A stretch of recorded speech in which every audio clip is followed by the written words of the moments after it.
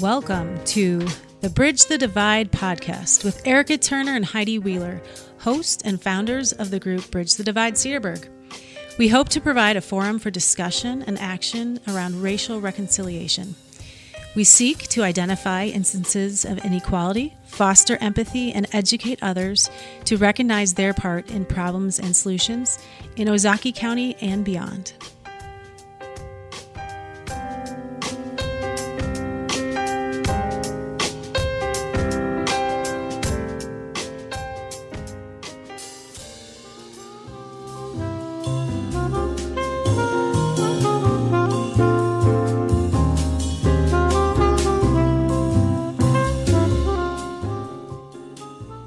Research investigating the influence of media exposure on issues of race and ethnicity is well documented. We talked about that in one of our previous podcasts.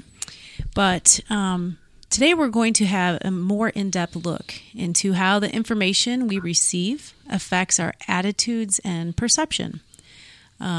We have with us in the studio Dr. Tim McAfee. He is with the Department of Communications at Concordia University, Wisconsin. Thanks for being with us today. Welcome, Tim. Thanks for having me. So I think it's a good way to start thinking about how mass media and information we get from it relates to some of our attitudes. If we look at the latest Marquette University Law School poll, specifically looking at certain groups and how they perceive the current President of the United States, President Donald Trump. And some of the questions that were asked in the poll dealt with things such as, how do you think the president is doing in terms of handling the job as president? Also thinking about how Donald Trump as the president, if that has sort of changed what people think about regarding the Republican Party, their attitudes about that. And then also, more related to my specific interest, is thinking about how certain people pay attention to Donald Trump's rallies, his campaign speeches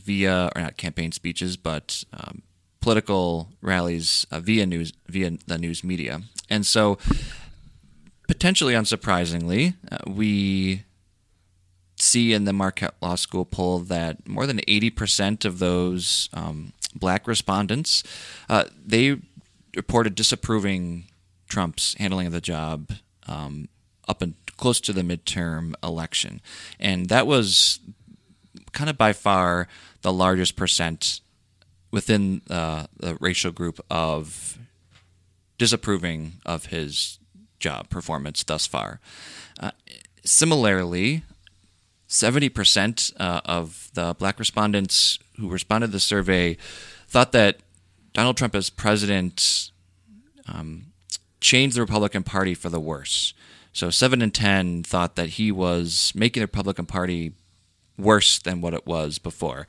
Now, the data doesn't necessarily show what they thought of the Republican Party before Donald Trump became president, but nevertheless, that's a pretty sizable percentage. And again, that was the largest percent for thinking that he changed the Republican Party for the worse. If we look at Hispanic respondents, the numbers are a little bit different, and I think it's an interesting way to consider how different racial groups think about Donald Trump. And so,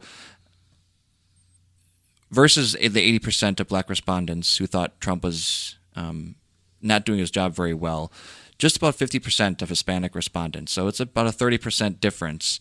And similarly, 30% of Hispanic respondents thought that Donald Trump was actually good for the Republican Party. So it's a pretty stark difference.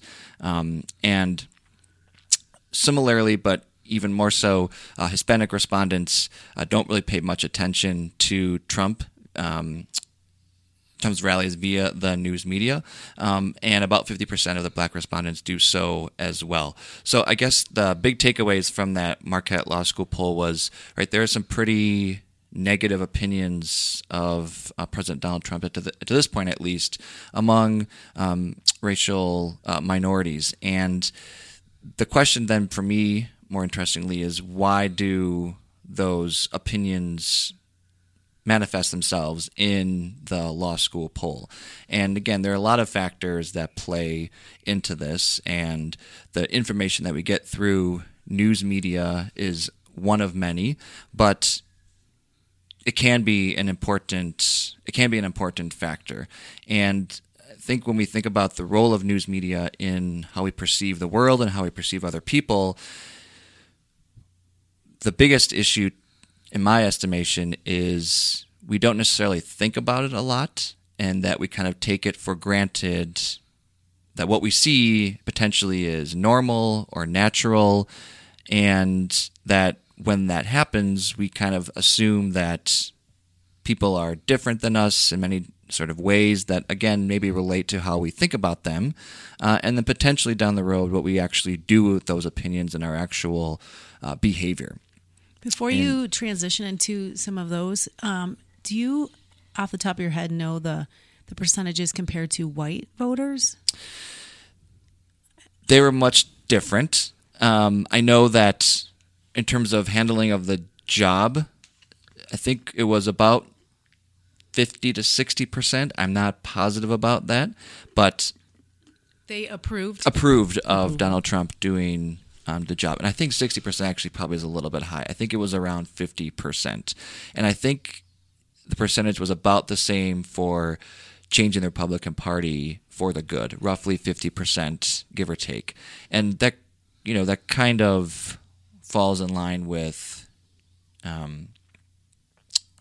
voting for him during the election. So the percentages are certainly different, but white respondents aligned a little more closely to Hispanic respondents than they did with black respondents. Okay. So how do we come to those opinions? It's multifaceted. There's a lot of different reasons, but I think people get information from politicians and candidates mostly from either other people that they talk to or through information they get through news media. And news media can mean TV news, newspapers, certainly social media, other news websites, and what we as citizens, as people, tend to think about can be determined by what we see in news media. So the theory of agenda setting in the media effects literature suggests that news media sort of set the agenda for what issues citizens think about, that what the news media report on, and I use the term news media very broadly, but what mainstream news media report on, New York Times, NBC News, even local news stations here in Milwaukee and Cedarburg area, they set the agenda for what we should care about, because certainly news media can't report on everything, and they tend to choose things that have certain characteristics. So when we care about certain issues through understanding information via the news media, we therefore then don't care about other issues or don't have an understanding of what's going on in other parts of the world, other parts of our community. And news media tend to want to talk to important people like a president. And so because of that, people tend to think about what the president talks about. If the news media is trying to get information from President Donald Trump and then report on it and then broadcast it either in a printed paper or on the nightly network news, people are going to care about what the president says. And that isn't a bad thing, because the president is a really important person. Right. And because of that, then, up until the midterm elections, President Donald Trump was commenting via Twitter, via other means of communication about the caravan of individuals who were making their way towards the U.S. Border from Central America. And so that becomes sort of on the top of the mind of people who are consuming news, and that sort of becomes an important issue to care about. And it doesn't mean that it wouldn't otherwise be, but it does become on top of people's minds, and it's what people want to think about. Do you have a question? Yeah, I do. I'm like, I feel some of the times when there's, the news comes up and they give you the agenda for the day, I feel kind of caught off guard. Like we're talking about the caravan. I heard nothing about it, knew nothing about it. And then all of a sudden one day we're being invaded from the south and all the world has to stop. And we have, military headed to the border. And I feel like I missed. Where was I not here? What happened? How did I miss this? And it, because it became top of mind for, I guess, especially before the midterm election, it was top of mind for everybody else. So they were talking about it. But then I kind of felt like, the bad citizen going, why didn't I know what was happening to my country? Oh no. And, and then it's spending the time kind of pulling out what I think is accurate information or researching it and not just taking what comes up on that commercial as, oh, well, this must be so. Let me go check that out and research it a little bit. Doesn't it feel like their agenda sometimes is fluid too? Like if there's a more important story that comes up all of a sudden, maybe they have something planned, but then you'll see the media shift to like the bigger catastrophe. Right. And like even with the shooting at the synagogue, we missed a couple of other stories that we brought up last time, of the people shot in the grocery store by a white supremacist, and other things, just because whatever's the most sensational seems to get is the agenda setting ratings driven? Is it whatever's the biggest catastrophe, or how do they set their agenda? I think that's a question that's constantly asked, and sort of what comes first. Is it the news media who sets the agenda, or is it the politicians or candidates or people that set the agenda? And I would imagine, I think news media organizations are a business. They need to make money, and certain stories, right, whether it, they have to, certain stories will drive viewership. And viewership tends to lead to companies wanting to advertise with them. Advertising, in some ways, is how some news organizations get paid. Not all, of course, but some. And so the fluidity, I think, of the news agenda changes, at least in some part, by what the people and the sources they most likely want to speak to say. And so when that happens, then inevitably there are going to be other issues and other potential news stories that are going to be missed out. And news media can't report and cover everything. And so there is inevitably going to be that lack of another story that potentially could be worthwhile. I think about and this is kind of where social media comes in, thinking about the incidents and events at Baraboo High School. Very likely that story never would have gotten reported on. I can't say for sure, but it was via a social media post that first sort of sparked some knowledge about it, and then Milwaukee Journal-Sentinel, other newspapers picked it up and started reporting on it, and then you saw sort of follow-up stories, and it sort of begins a cycle of digging potentially more into the story and following up on it.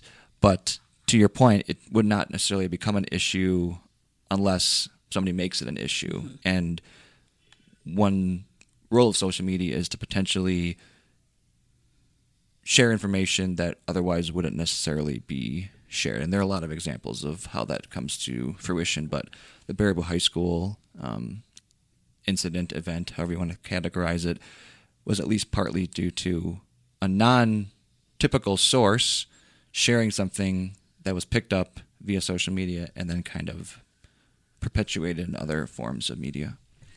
Okay. Thank you, Dr. McAvee.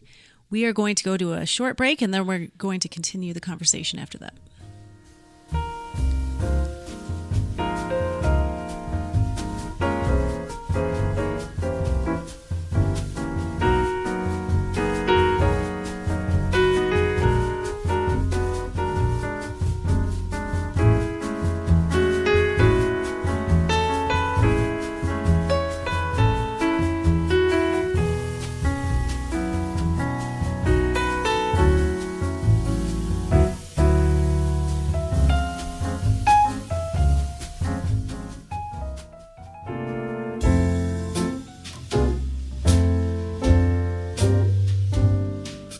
Here are the daily events at your Cedarburg Public Library for the week of December 2nd through the 8th.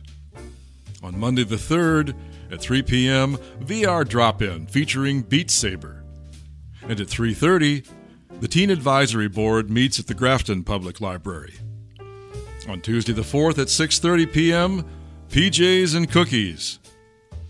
On Thursday the 6th at 4:15 p.m., After School Creative Coloring Club. On Friday the 7th at 10 a.m., Drop-In Family Story Time. And on Saturday the 8th at 10 a.m., it's the 4th Annual Christmas Countdown.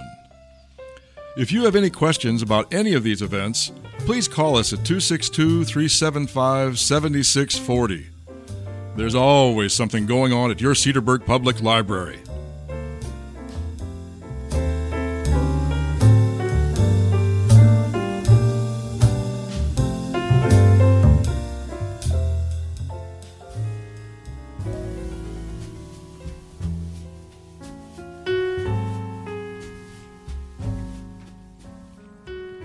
So if we consider the role of agenda setting in what news media talk about, then the next step is to consider how news media talk about issues. And it's actually a pet peeve of mine is to just throw the word media or news media around because we have so many choices.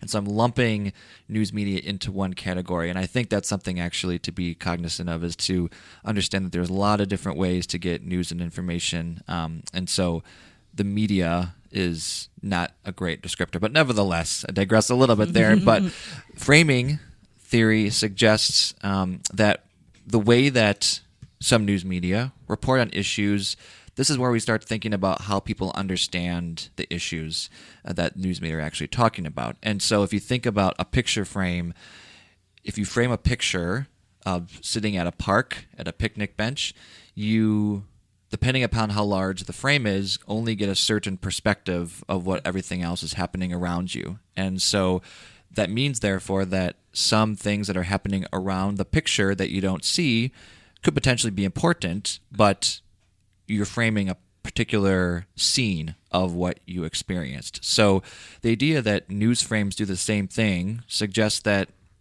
for any particular story, for any particular news event, that some news media tend to frame, or not some, news media frame issues in a particular way.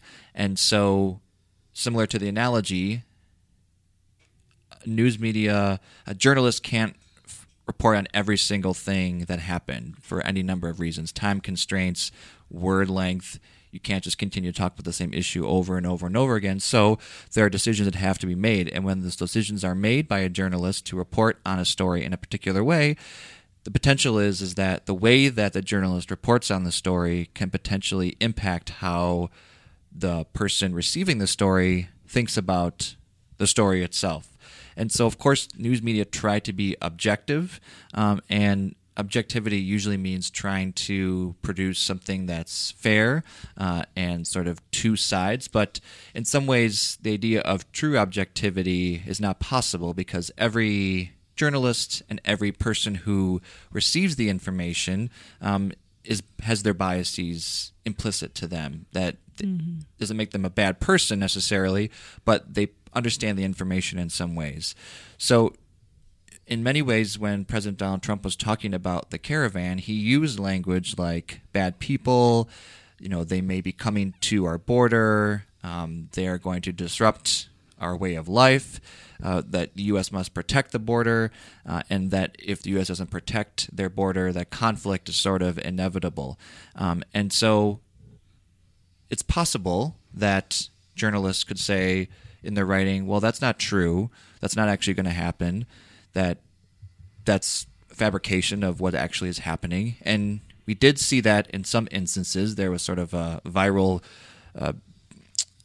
video of Fox News' Shepard Smith, who kind of said in sort of sarcastic but direct terms that the caravan's not coming for you, everything is okay, don't worry about it. But the point here is that journalists tend to be objective, and so if Donald Trump is saying that there are bad people in the caravan, that they're coming to harm the United States, that we must protect them, protect the border, if journalists report with that frame, if you will, by framing the issue about bad people, sort of us versus them mentality, then it's potentially influences how people who receive that news are going to start thinking about the caravan and the people in the caravan. And if the rhetoric from President Trump is generally that we should be worried and scared and the caravan is problematic, then individuals who receive that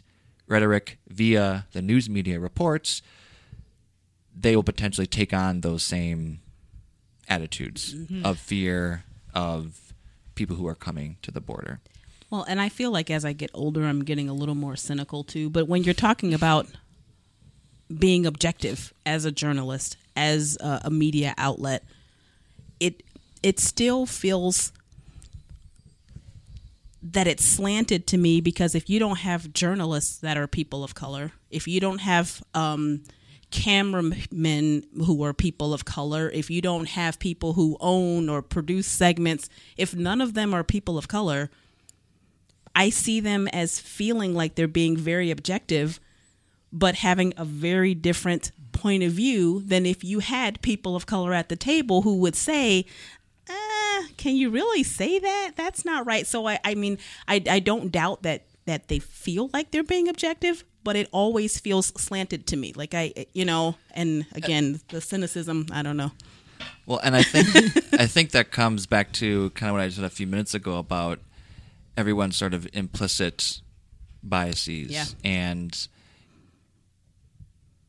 a journalist who has a certain background, who grew up in a predominantly white neighborhood, whatever it might be, they see the world differently based on somebody else who is not white, maybe a black journalist who live in a predominantly black neighborhood, for example. That always happens that way. But the point here is that even if journalists try to be objective, something as simple as a phrase choice versus another phrase could potentially have an impact on how people understand the story. So there certainly are a lot of ways in which the biases that journalists have, news organizations have, can shape how people understand the stories from a perspective of race and from a perspective of ethnicity, and more basically from a perspective of sort of us versus them, sort of the fear of the other,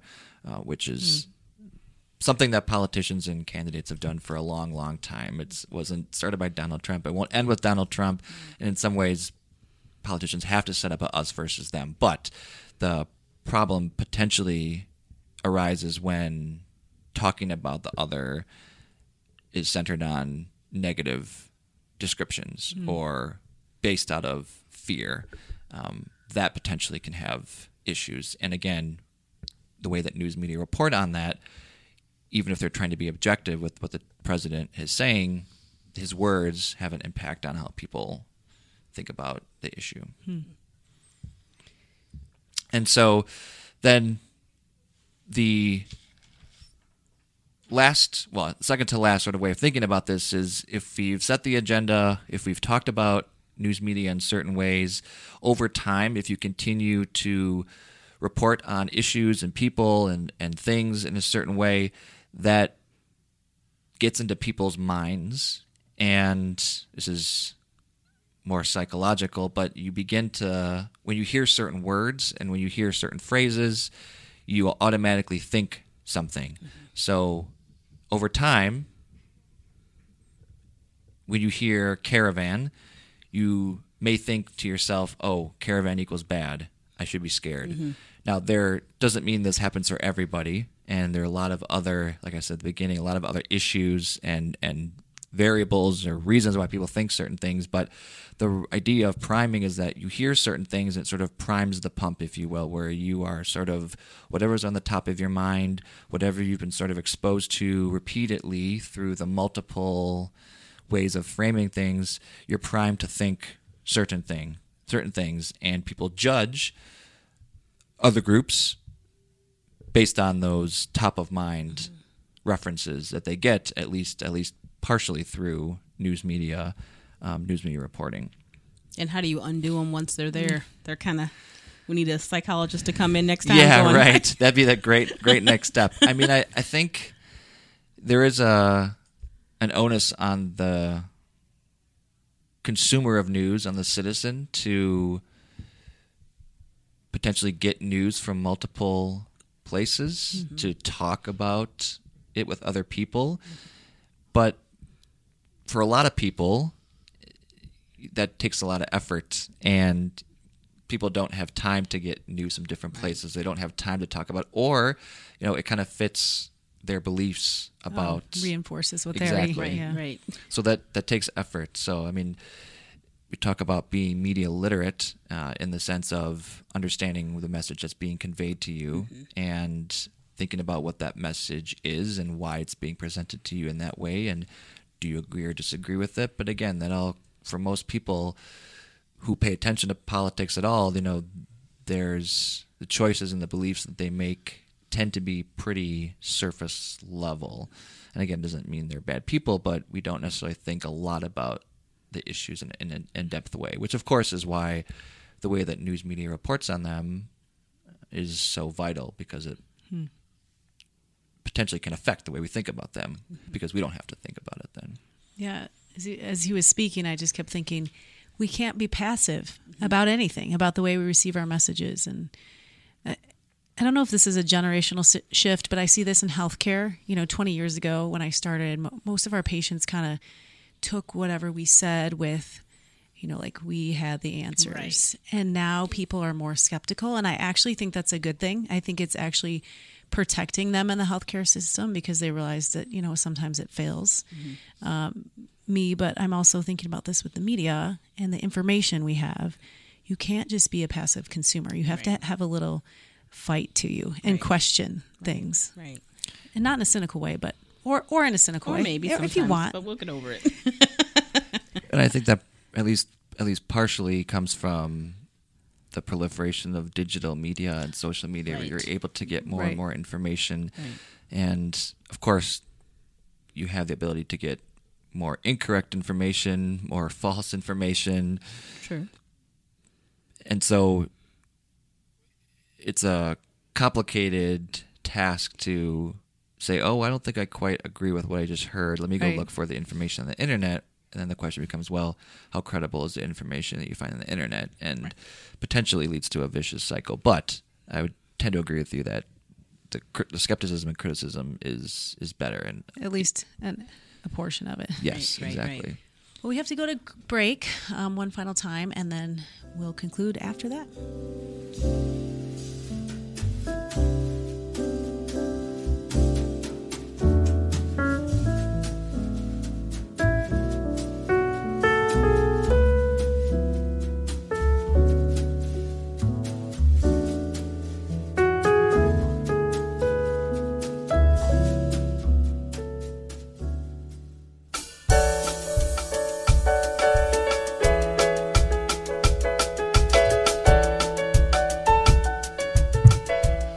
CPL Radio is your community radio station.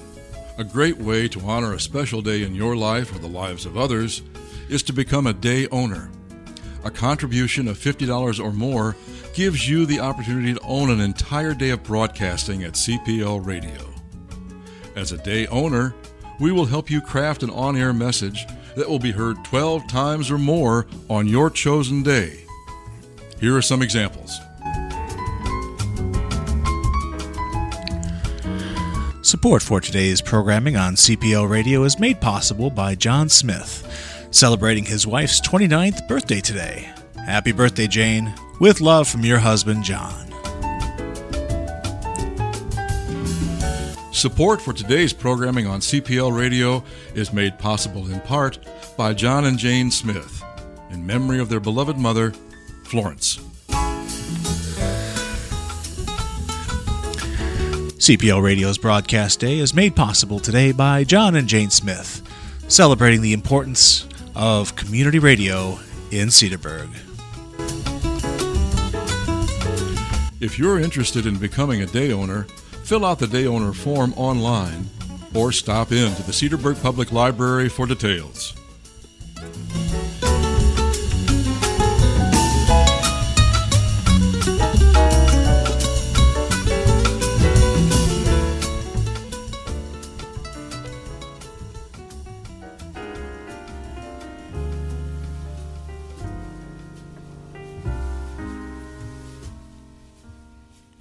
The last thing to consider, well, one of the last things to consider in terms of our thinking about the role of mass media is how we judge the news media sources that we come across. And with the proliferation of all the different ways we can get news, in some ways that's good because we can get news from different sources, potentially with different perspectives. But what tends to happen for many people is that they go to a source that they think is going to support their view. Right.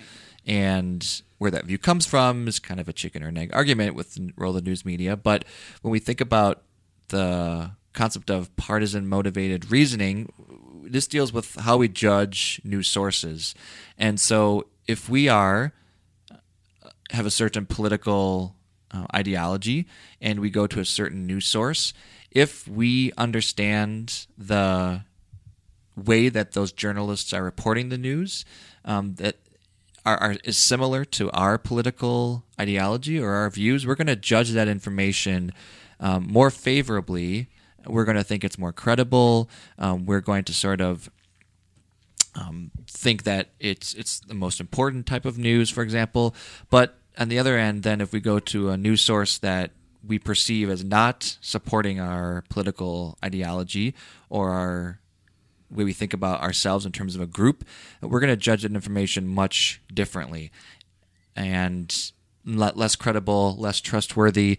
And there's been a lot of research that has sort of shown that even if the information is almost the same, the content, the framing, if you will, that if we see a source and we perceive that source as, well, that's a liberal source or it's a conservative source. Right. And if depending on our ideology, we're going to rate that information differently, even if the information is almost 100% the same. And so, and how you're receiving the information too, right? The whole, and I'm telling my age or not, when the president started using Twitter, I guess he's always been using Twitter, but I am not a person that's on Twitter, so just the fact that communication was coming via Twitter, I'm like, that's not right, is it? Isn't that terrible? What is Twitter? I'm like, oh, well, I guess it's a social media source just like anything else. But it felt really wrong to me, not even attending to the actual words that he said or what the rhetoric was. Just the fact that it was on Twitter just didn't feel right. But then I also find myself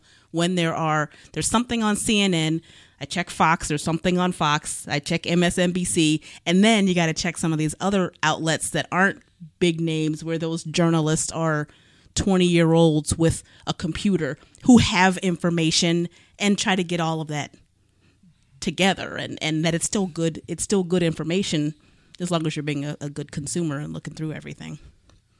And I think then, in terms of the news reporting about the caravan, right, if you see news that sort of refutes potentially or puts in context President Donald Trump's comments about the caravan being bad, if you sort of agree with that, then you're going to say to yourself, oh, that makes sense to me. That's credible information. Right.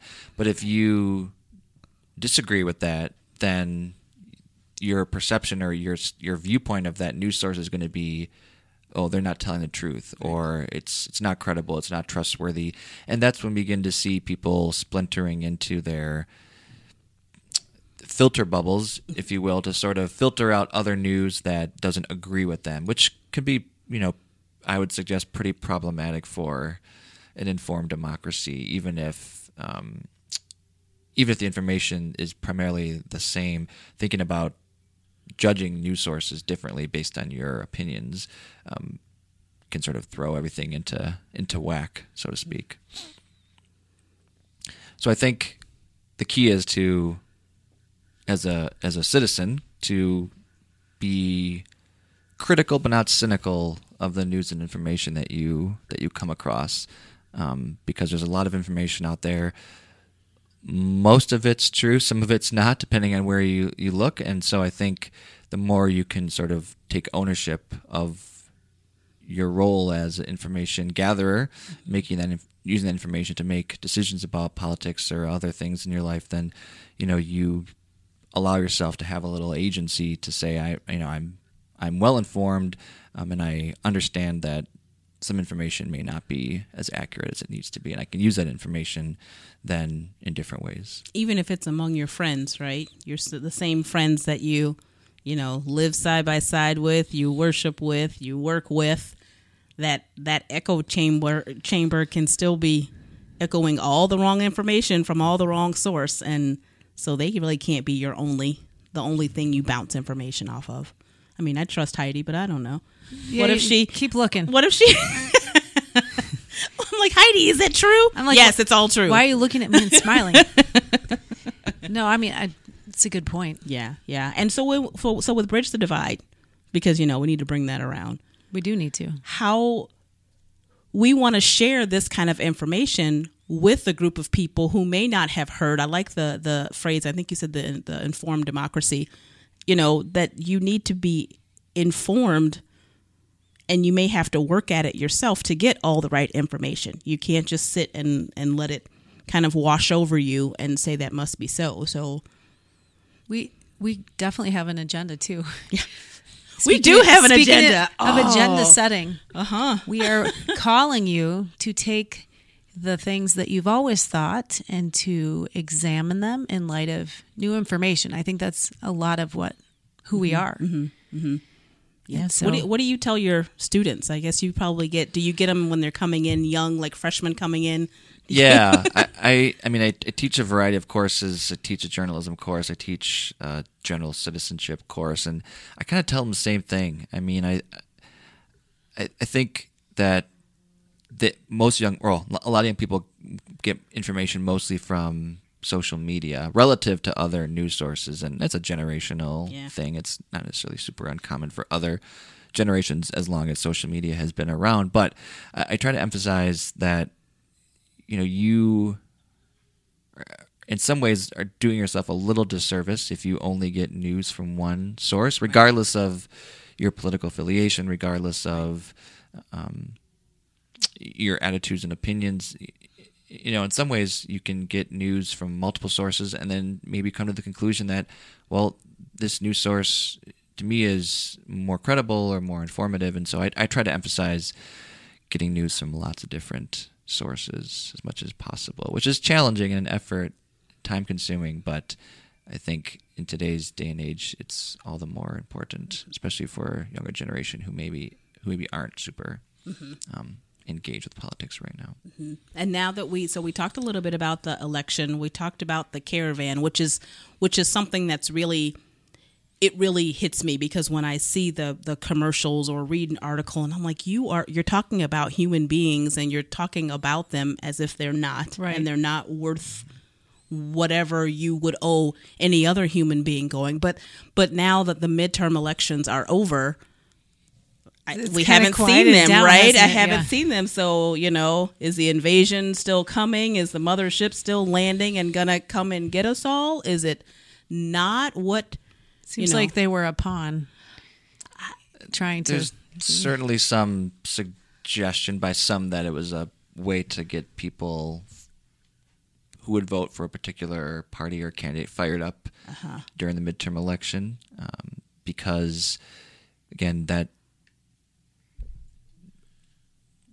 the purpose of talking about the caravan and sort of talking about it in a negative light could potentially influence people's attitudes about certain groups of people or candidates, and then that maybe lead to actually doing something like voting. And so there is some speculation that the rhetoric has certainly cooled off because the midterm election has passed, and it was used as a way to potentially drum up some enthusiasm for people who would vote for a candidate if they, supported Donald Trump or opposed Donald Trump, whatever it might be. Yeah, I feel like it's given us work to do now we've got to help undo those fears again, the same way other things about race that we're talking about. You are misinformed.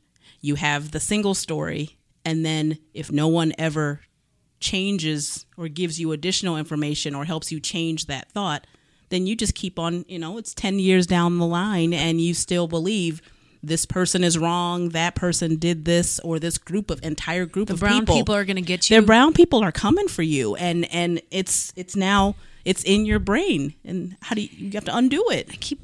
This is a little off topic, but I keep thinking about how the media is something that keeps you almost in this like fight or flight state, almost like this sympathetic, like I have to be afraid, I have to be staying up with every fire and every disaster and everything happening. And people are almost out of their minds and out of their souls. Like they are jumping from story to story and they become hysterical and they can't even think. And they can't even, I keep thinking about, what about timeless sources of wisdom that are there, that are unchanging? What about like having a conversation and having a human connection? These are things that change you and that are powerful. But if all you do is consume media who has an agenda for you, and it changes depending, it sounds like, on who's setting it. We're missing something. Mm-hmm. And it feels like we're in this frenzy all the time. So stop it. So stop. Turn off your TV. Heidi says stop. Do what she says. Go out to coffee with somebody. Yes. And listen to their side, even if it's not your side. And it's a human connection. And isn't it okay to pick different pieces? I think, too, when you're talking to people, that whole us versus them, or it is all this way or all this way, when you sit and have a conversation with someone, you can find so many things in common and find 2 or 3 things that you agree upon and find a few that you don't. And it doesn't feel like the world is ending, because it's not we disagree on everything in the world. Oh, we are kind of the same here in the middle. Oh my gosh, there was an SNL skit. Oh. Was it this weekend or the weekend before? I think it was so funny. It might have been 2 weeks ago, where it was talking about how we agree. It was like people on both sides of the aisle. It was like, we can all agree on this. And it was like this whole song about the minutiae in life that we all hate. It was so funny. I got to find it and send it to you. So now we're going to have to sing that. Well, if you want to.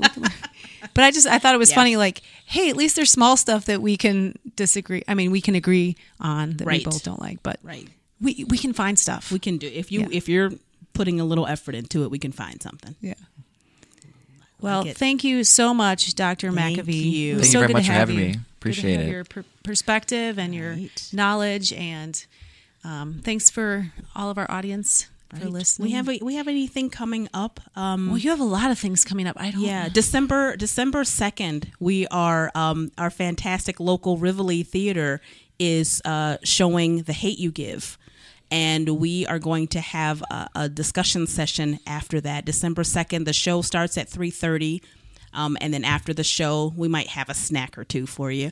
And we'll kind of talk about that. And I think that's another opportunity to talk about, things that we've got some police and community interaction and how that feels, how that plays out on the media. And if we're sitting in the room, that we can talk about how that makes us feel and how to pick out truth, pick out things that we can agree on. So if you are available, Sunday, December 2nd. What time? 3:30. Okay. Come to the Riv. It's the place to be. Have a good one. We'll catch you guys on the next podcast. Thank you for listening.